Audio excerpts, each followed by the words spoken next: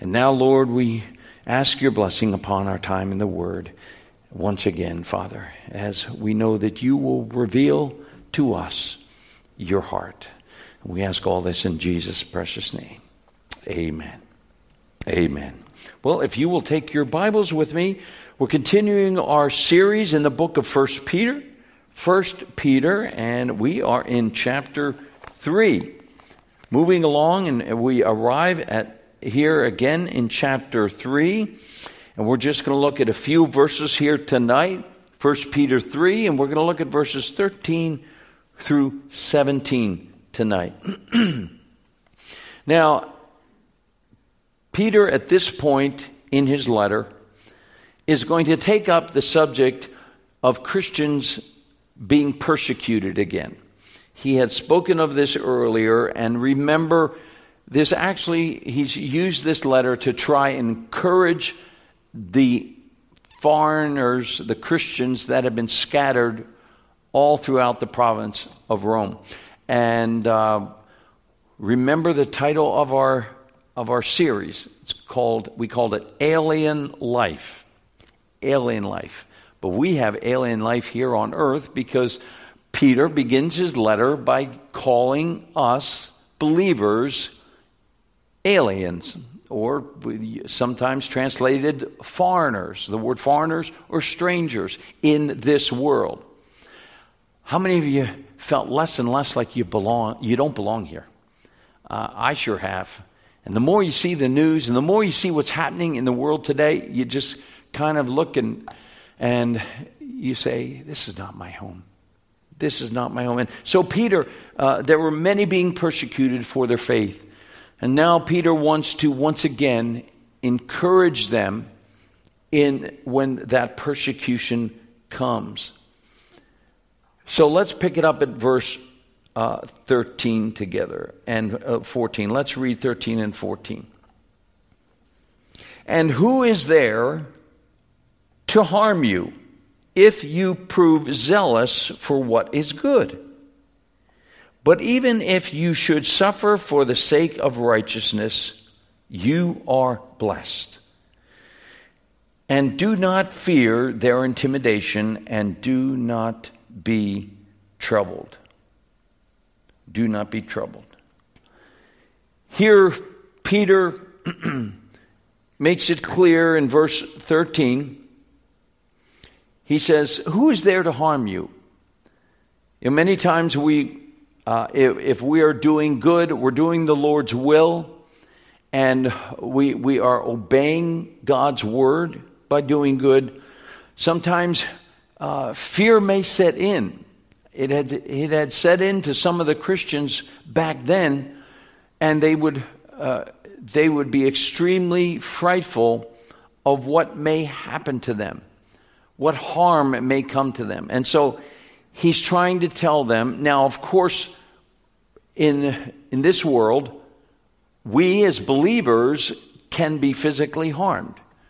So he's not talking about that who is there to harm you. He's talking about the spiritual harm. Yes, there's harm physically, but the world can't touch my soul. And I know that the Lord has my soul, and I am being kept by him. Therefore, why should I be afraid? And so he tells them, if you're proving zealous for what is good, who is there that's really going to harm you, eternally? They can't do it. But then he does speak of suffering in verse 14. But even if you should suffer for the sake of righteousness, you are, and there's that word, blessed. You are blessed. And do not fear their intimidation, and do not be troubled. So here we have that phrase, so even if you should suffer persecution for the sake of righteousness, he says, guess what? You are blessed. Now, it's interesting, that word blessed. What is the way you think of when you hear the word blessed? what comes to your mind usually? What would be the word that sometimes you would interchange with the word blessed? Would be like happy. Is there another one? Someone else? Happy, joyful, or God's favor. It's interesting that this word blessed here, it does not mean to feel delighted, okay? Because sometimes that's the way we use the word blessed. But it has the connotation here, which is a little different than another Greek word that would mean feel delighted. But here, the Greek word means highly privileged and honored. Highly privileged and honored. So I want you to keep that in mind of what that means, because it's the same word that the Lord Jesus used on the Sermon on the Mount. So turn to Matthew 5 with me. Let's go over to the Gospel of Matthew chapter 5, and we'll pick it up at verse 10. Matthew 5, verse 10. Look what the Lord Jesus was teaching. And how beautiful it is that this ties in with what Peter is saying. Verse 10. Jesus said, "Blessed are those who have been persecuted for righteousness' sake, for theirs is the kingdom of heaven. Blessed are you when men cast insults at you and persecute you and say all kinds of evil against you falsely." What? On account of me. And this is kind of what we were talking about this morning in this morning's message. About being accused, being falsely persecuted. But there is the word blessed, again, remember, it has the idea of being highly privileged or honored. So you are being, what he's saying, the Lord Jesus is saying, if you and I are being persecuted, and we look at persecution, right away we think it's terrible, the worst. Why would this happen to me? When all the while Jesus is trying to say, as well as Peter, that you are highly privileged and honored by God when you are persecuted. Now think of that. When I try and process that in my mind, it doesn't fit logic. If we're speaking logically in the way the world thinks about being blessed, how in the world can I feel highly privileged if I am being scorned, if I'm being mocked, if I am being physically abused in some way, because I'm a Christian, because of the faith I stand upon, and because I represent the Lord Jesus Christ. But Jesus, as well as Peter here, is trying to encourage the believer. Understand this, that God has his hand upon those who are being persecuted.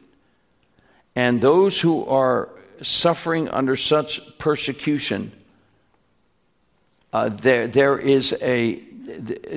considers them highly privileged, because they are going to experience suffering for the name of the Lord Jesus. And that's what the Apostle Paul talked about when he said, I want to be a partaker of the fellowship of his sufferings.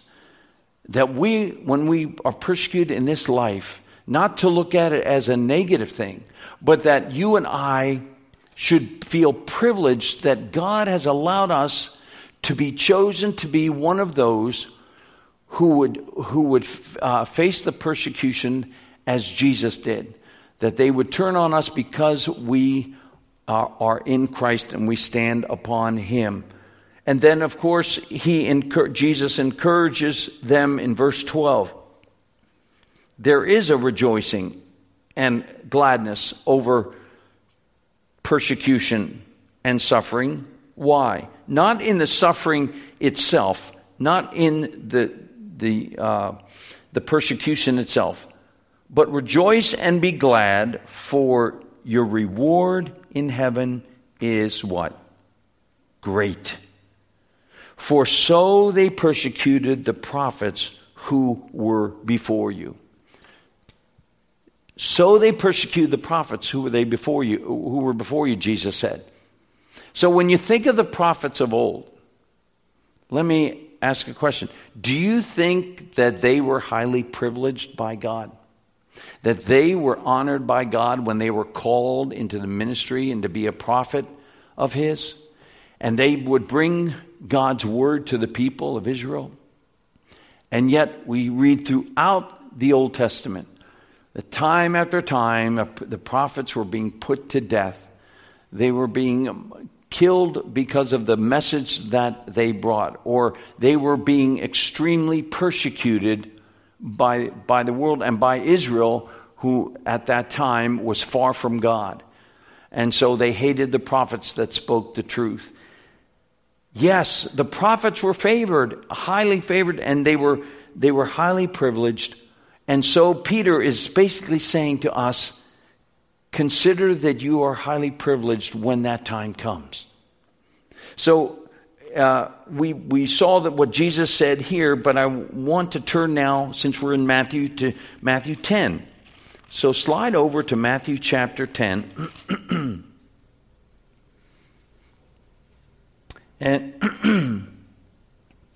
And let's pick it up at verse 24, Matthew 10:24. And again, this ties in beautifully with what we studied this morning from the book of Colossians. Jesus says here, a disciple is not above his teacher, nor a slave above his master.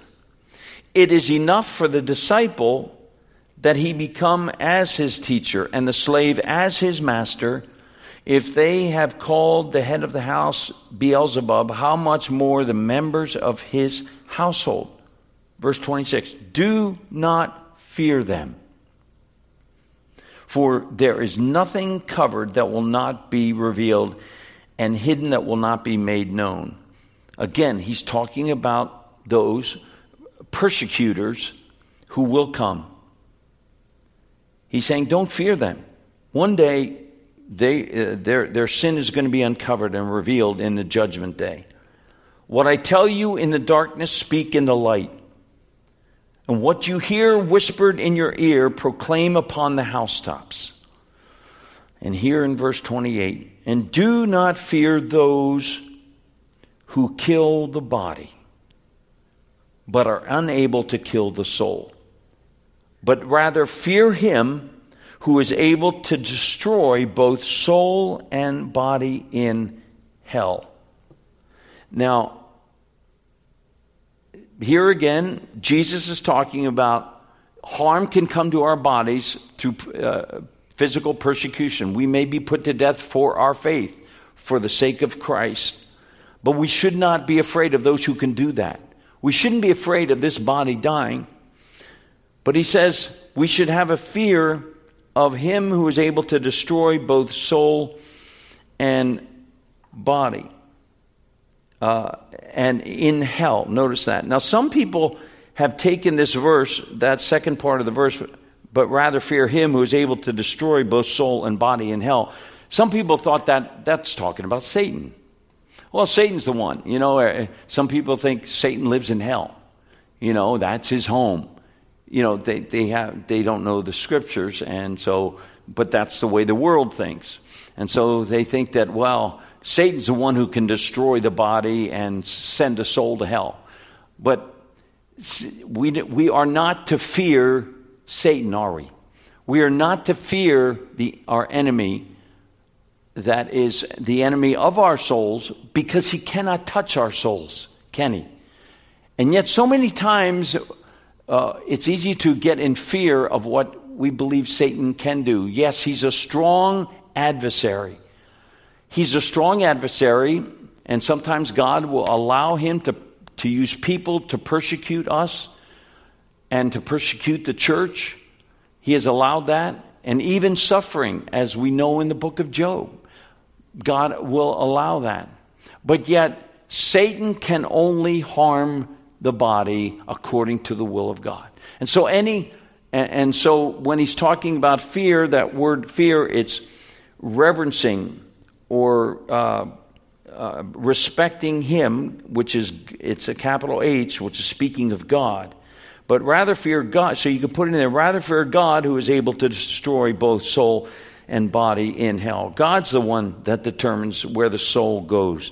So, but the key here, Jesus is trying to get across as Peter, fear. Be careful not to fear. And how easy it is for us to get caught up in fears of this life, because they're out there, and as soon as you hear them boast on the media and the liberal world, and that they come at you, and basically they are cursing God, they're cursing the Bible, they're cursing you.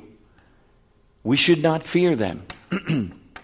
Here's a little something that Wednesday night, one of our brothers named Jeff was there, and he came up to me before we had our Bible study, and he had two quarters in his hands, 2 quarters, American quarters, and one was dated 1994, and some of you know this, but to some of you this may be a surprise. Get one of the new quarters and get one of the old quarters, and whose face is on it? George Washington. All right? If you look at the old quarter, George Washington is facing the words, "In God we trust." You take a new quarter and take a look at it. Guess what? They now have George Washington turning his back on "In God we trust." They have moved it to back so that Washington is not facing those words. Do you think something's happening here in America? We've seen God taken out of and the Bible taken out of our schools over the years, and prayer and everything else, but it's going to get worse and worse. We're seeing it. And so the persecution, dear Christians, it's going to come. It's not a matter of if, but a matter of when. But of course, we're waiting for the return of Christ, are we not? We're waiting for the trumpet to sound, and it could be tonight that we could be ushered into his presence, and we'd be caught up together in the clouds to meet the Lord in the air, and so shall we ever be with the Lord. So that is our blessed hope. So why should I fear what happens to this body? Turn back with me now to 1 Peter again. 1 Peter 3. And again, look at the end of verse 14. Again, verse 14, he said, "But even if you should suffer for the sake of righteousness, you are blessed." The rest of verse 14, "And do not fear their intimidation, and do not be troubled." Do not fear their intimidation, do not be troubled. Peter's actually quoting from Isaiah chapter 8, verse 12. This is an Old Testament quote. And in the Old Testament, there in Isaiah, was using it as part of an exhortation to fear God rather than man. But Peter takes it here and basically is using it to say, don't fear the intimidation of the world. Let us not fear them. And therefore, don't feel troubled by it all. Troubled by what is going to happen. Then we come to verse 15. Here's that great word, but. So instead of fearing them, right, and fearing what harm they can do to us, this is what we should do. But sanctify Christ as Lord in your hearts, always being ready to make a defense to everyone who asks you to give an account for the hope that is in you, yet with gentleness and reverence. Gentleness and reverence. Or sometimes instead of the word reverence there, it's translated fear. You might have fear in your translation. With gentleness and fear. That word fear, again, we kind of get confused with when we see the English word fear there.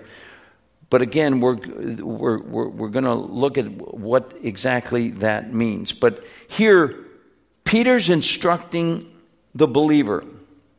This is how you are going to face the world. This is how you are going to face trials and temptations and persecution.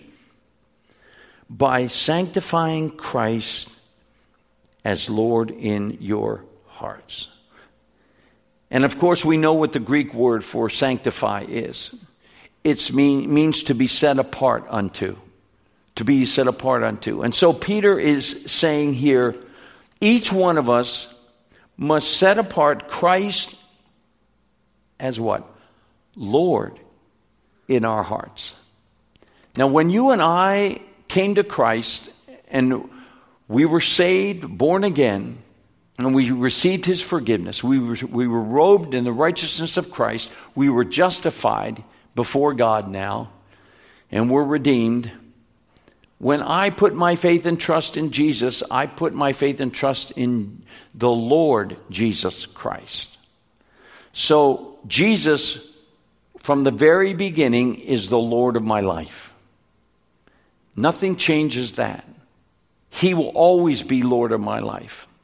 The problem happens when I choose not to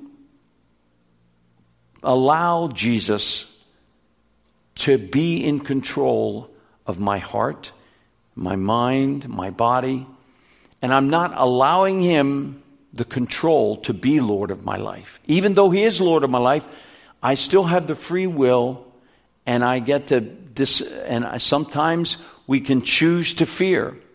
And if I am not, basically what Peter's saying, if I don't have Christ at the center of my life, to sanctify Christ means I'm set apart. I've set apart Him as Lord in my heart. Therefore, Lord Jesus, you are my King, and therefore I will obey you, and my eyes are fixed upon you, Lord.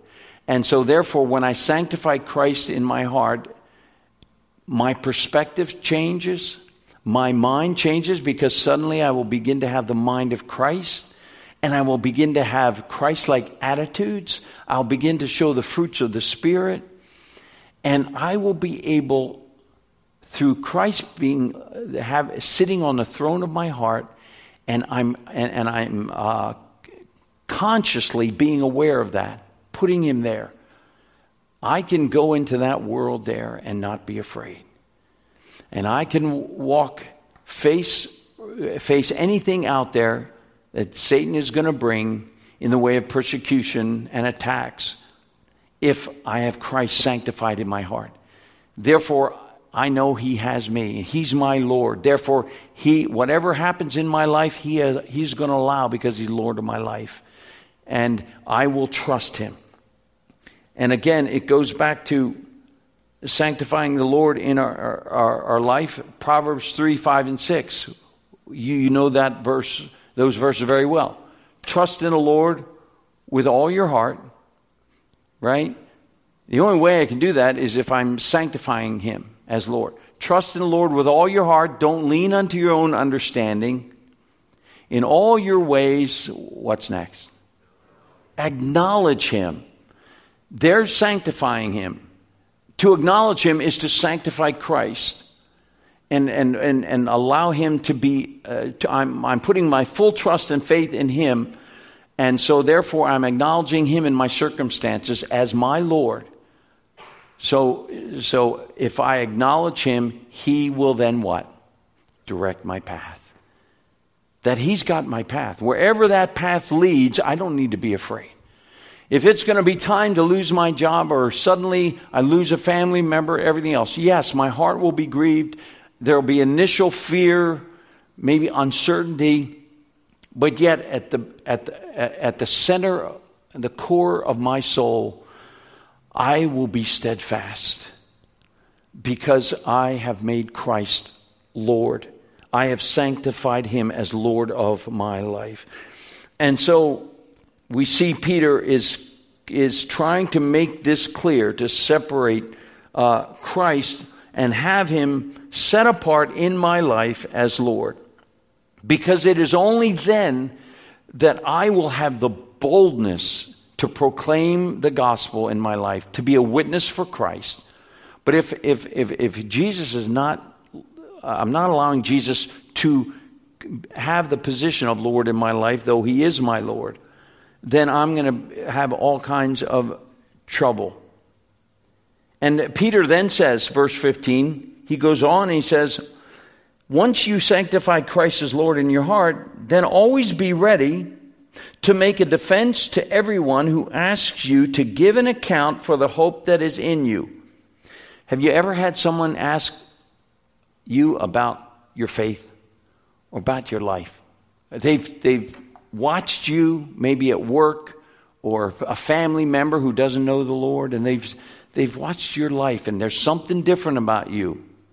And it may be something that has actually alienated you from other members of the family because of your walk with the Lord, because you've sanctified Christ as Lord of your life. And therefore, they've come to you and said, all right, you tell me what has changed you.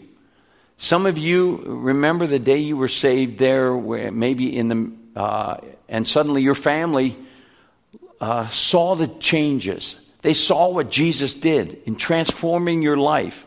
I know some of your testimonies as I look out here, and I know how others have been able to look at you and say, there's something different about him now, or her. There's something different. And so here Peter is saying, you will now have the opportunity to be ready to give a defense of your faith, a defense to anyone who asks you about what's that hope that you have in you. Now, the word for defense here in the Greek is apologia. Apologia is where, and that's of course where we get our English word apology or apologetics. Giving a defense. Giving a defense. Apologetics is giving a defense of our faith. And the Lord will give us the ability to make that defense when the time comes. To make a defense and give us the words for it. The word then at the end of verse 15. Notice he says, when we give a defense for the hope in us as a believer, to those who may persecute us or put us on trial, how are we to do it? I think we tend to forget that God's concerned about how we put up the defense. Because usually our natural self would say, stand up and get angry, shake our fist at them. Yeah, that's right. I'm a believer in Jesus Christ. You go try and do. And suddenly I can come across belligerent. I can come across very sarcastic and angry. But what does he say? He adds this at the end of it. When you give the account, do it with gentleness. And if you have the King James Version, it has the word fear there. Or it's translated reverence. The word fear, again, has to do with reverence or respect. The Greek word here for this fear or respect or reverence is the Greek word phobos. Phobos, does it ring a bell? Phobia? Yeah, it's talking about fear. But in the Old Testament, that word was used in the Hebrew many times to speak of reverence and respect for who? The Lord. Proverbs 9:10. The fear of the Lord is what? The beginning of wisdom. The fear of the Lord. It doesn't mean I shake in fear of God, but I reverence him. I respect and honor him. And so when I give my defense, when persecution comes, I must do it with a gentle spirit and with a respectful spirit. And that's how the Lord Jesus, when he faced Pilate and faced the suffering of the cross, he was silent against his enemies. And so we should be ready to give an account, and he will give us the words to speak. But when I think of this and then look at verse 16. And keep a good conscience, so that in the thing in which you are slandered, those who revile your good behavior in Christ may be put to shame. So if I have a good conscience about what I'm saying, what I'm doing, and I'm doing it for Christ, and I'm honoring him, then my enemies will be put to shame. I won't feel ashamed. And I wonder, as Peter's writing this, if he wasn't thinking about the shame he experienced. And we studied this recently in our men's Bible study, where Peter denied Christ 3 times. And because of time, we're not going to go there and take time to read it. But go back and read it on your own. But remember, Peter was so proud of himself, he thought he'll take on the world. And he told Jesus, he said, Jesus was telling them, I've got to go and die. I've got to go to the cross. And Peter says, hey, I'm going to die with you. I'm ready to die. And Jesus calls him on it and says, Peter, you're not ready yet. There's a problem. You have too much fear. Basically, he just said, Peter, you know what's going to happen? When the cock crows, you're going to have denied me 3 times. And Peter again says, no, that's not going to happen. I'm going to die for you, Lord. And of course, what happens? The 3 denials. And after the cock crows, and the scriptures say that at that moment, Jesus was close enough to Peter that he looked at Peter. And Peter saw his Lord and Savior, eye to eye. And do you remember what Peter did after that? He ran away and wept bitterly. Because there was a time in Peter's life where he felt the utmost shame because he had let his Savior down. And he felt like he was a traitor to the Lord Jesus Christ. And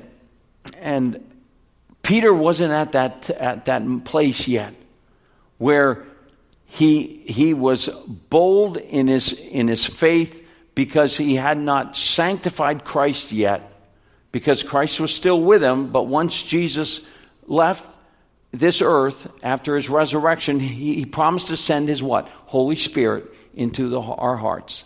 And so once Peter had the Holy Spirit indwelling him, he suddenly was sanctifying the Lord in his heart. He had the power of the Holy Spirit to stand up and be bold in his witness. Again, because of time, I'd love to go to it. I was planning to, but we can't take time. But look it up on your own, Acts chapter 4, verses 1 through 13, and you will see a different Peter. You will see a Peter that is not that runaway, scared, denying Christ Peter. But he stands up and boldly stands before his accusers. And it says there in Acts 4, it says, and Peter was filled with the Holy Spirit as he was about to speak. And he spoke to them. And so we see the transformation in Peter. So it is for us that I can be bold, and yet I can give a defense of my faith in a gentle and reverent way, and have a clear conscience, a good conscience, by things I have said, so that when I'm slandered for my good behavior in Christ, they are going to be put to shame because they won't have any real evidence. And then we come to verse 17. For it is better, if God should will it so, that you suffer for doing what is right rather than for doing what is wrong. It's better, and here's the key that Peter puts in here. If God should will it so. If God should will it so.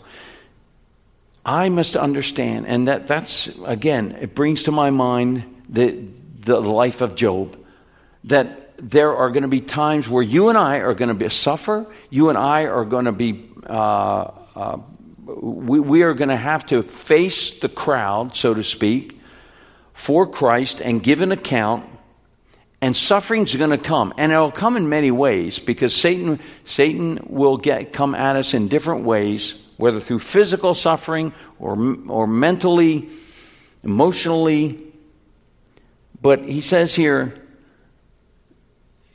it may be God's will that we suffer, but make sure that we're suffering for something we did right, for living the right way, for having Christ being Lord of my heart and Lord of my life, and not suffering for doing what is wrong. Do you remember times where somebody a well-known preacher, and I'm not going to name names, but you see it on the television, you read it in a social media, that so-and-so has sinned. And I think of a number of great preachers of the gospel, men, who have fallen. And their whole ministry has come apart and fell into pieces because they've allowed sin into their life. And they've allowed sin to continue, like King David did. And suddenly their books are taken off the shelf. Their videos are taken off, all because of sin. And so what happens there? The world, because they are now suffering for something they did wrong. And the world can stand back and laugh and mock us. Say, see, they're only a bunch of hypocrites, these Christians.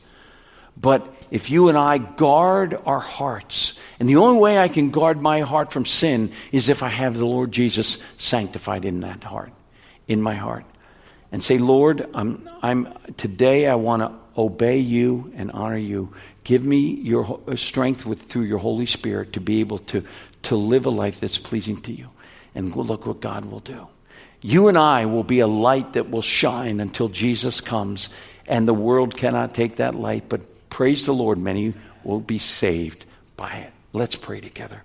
Heavenly Father, I thank you so much for your precious word. I thank you, Lord, for the words from Peter here that you gave him to write down for our hearts.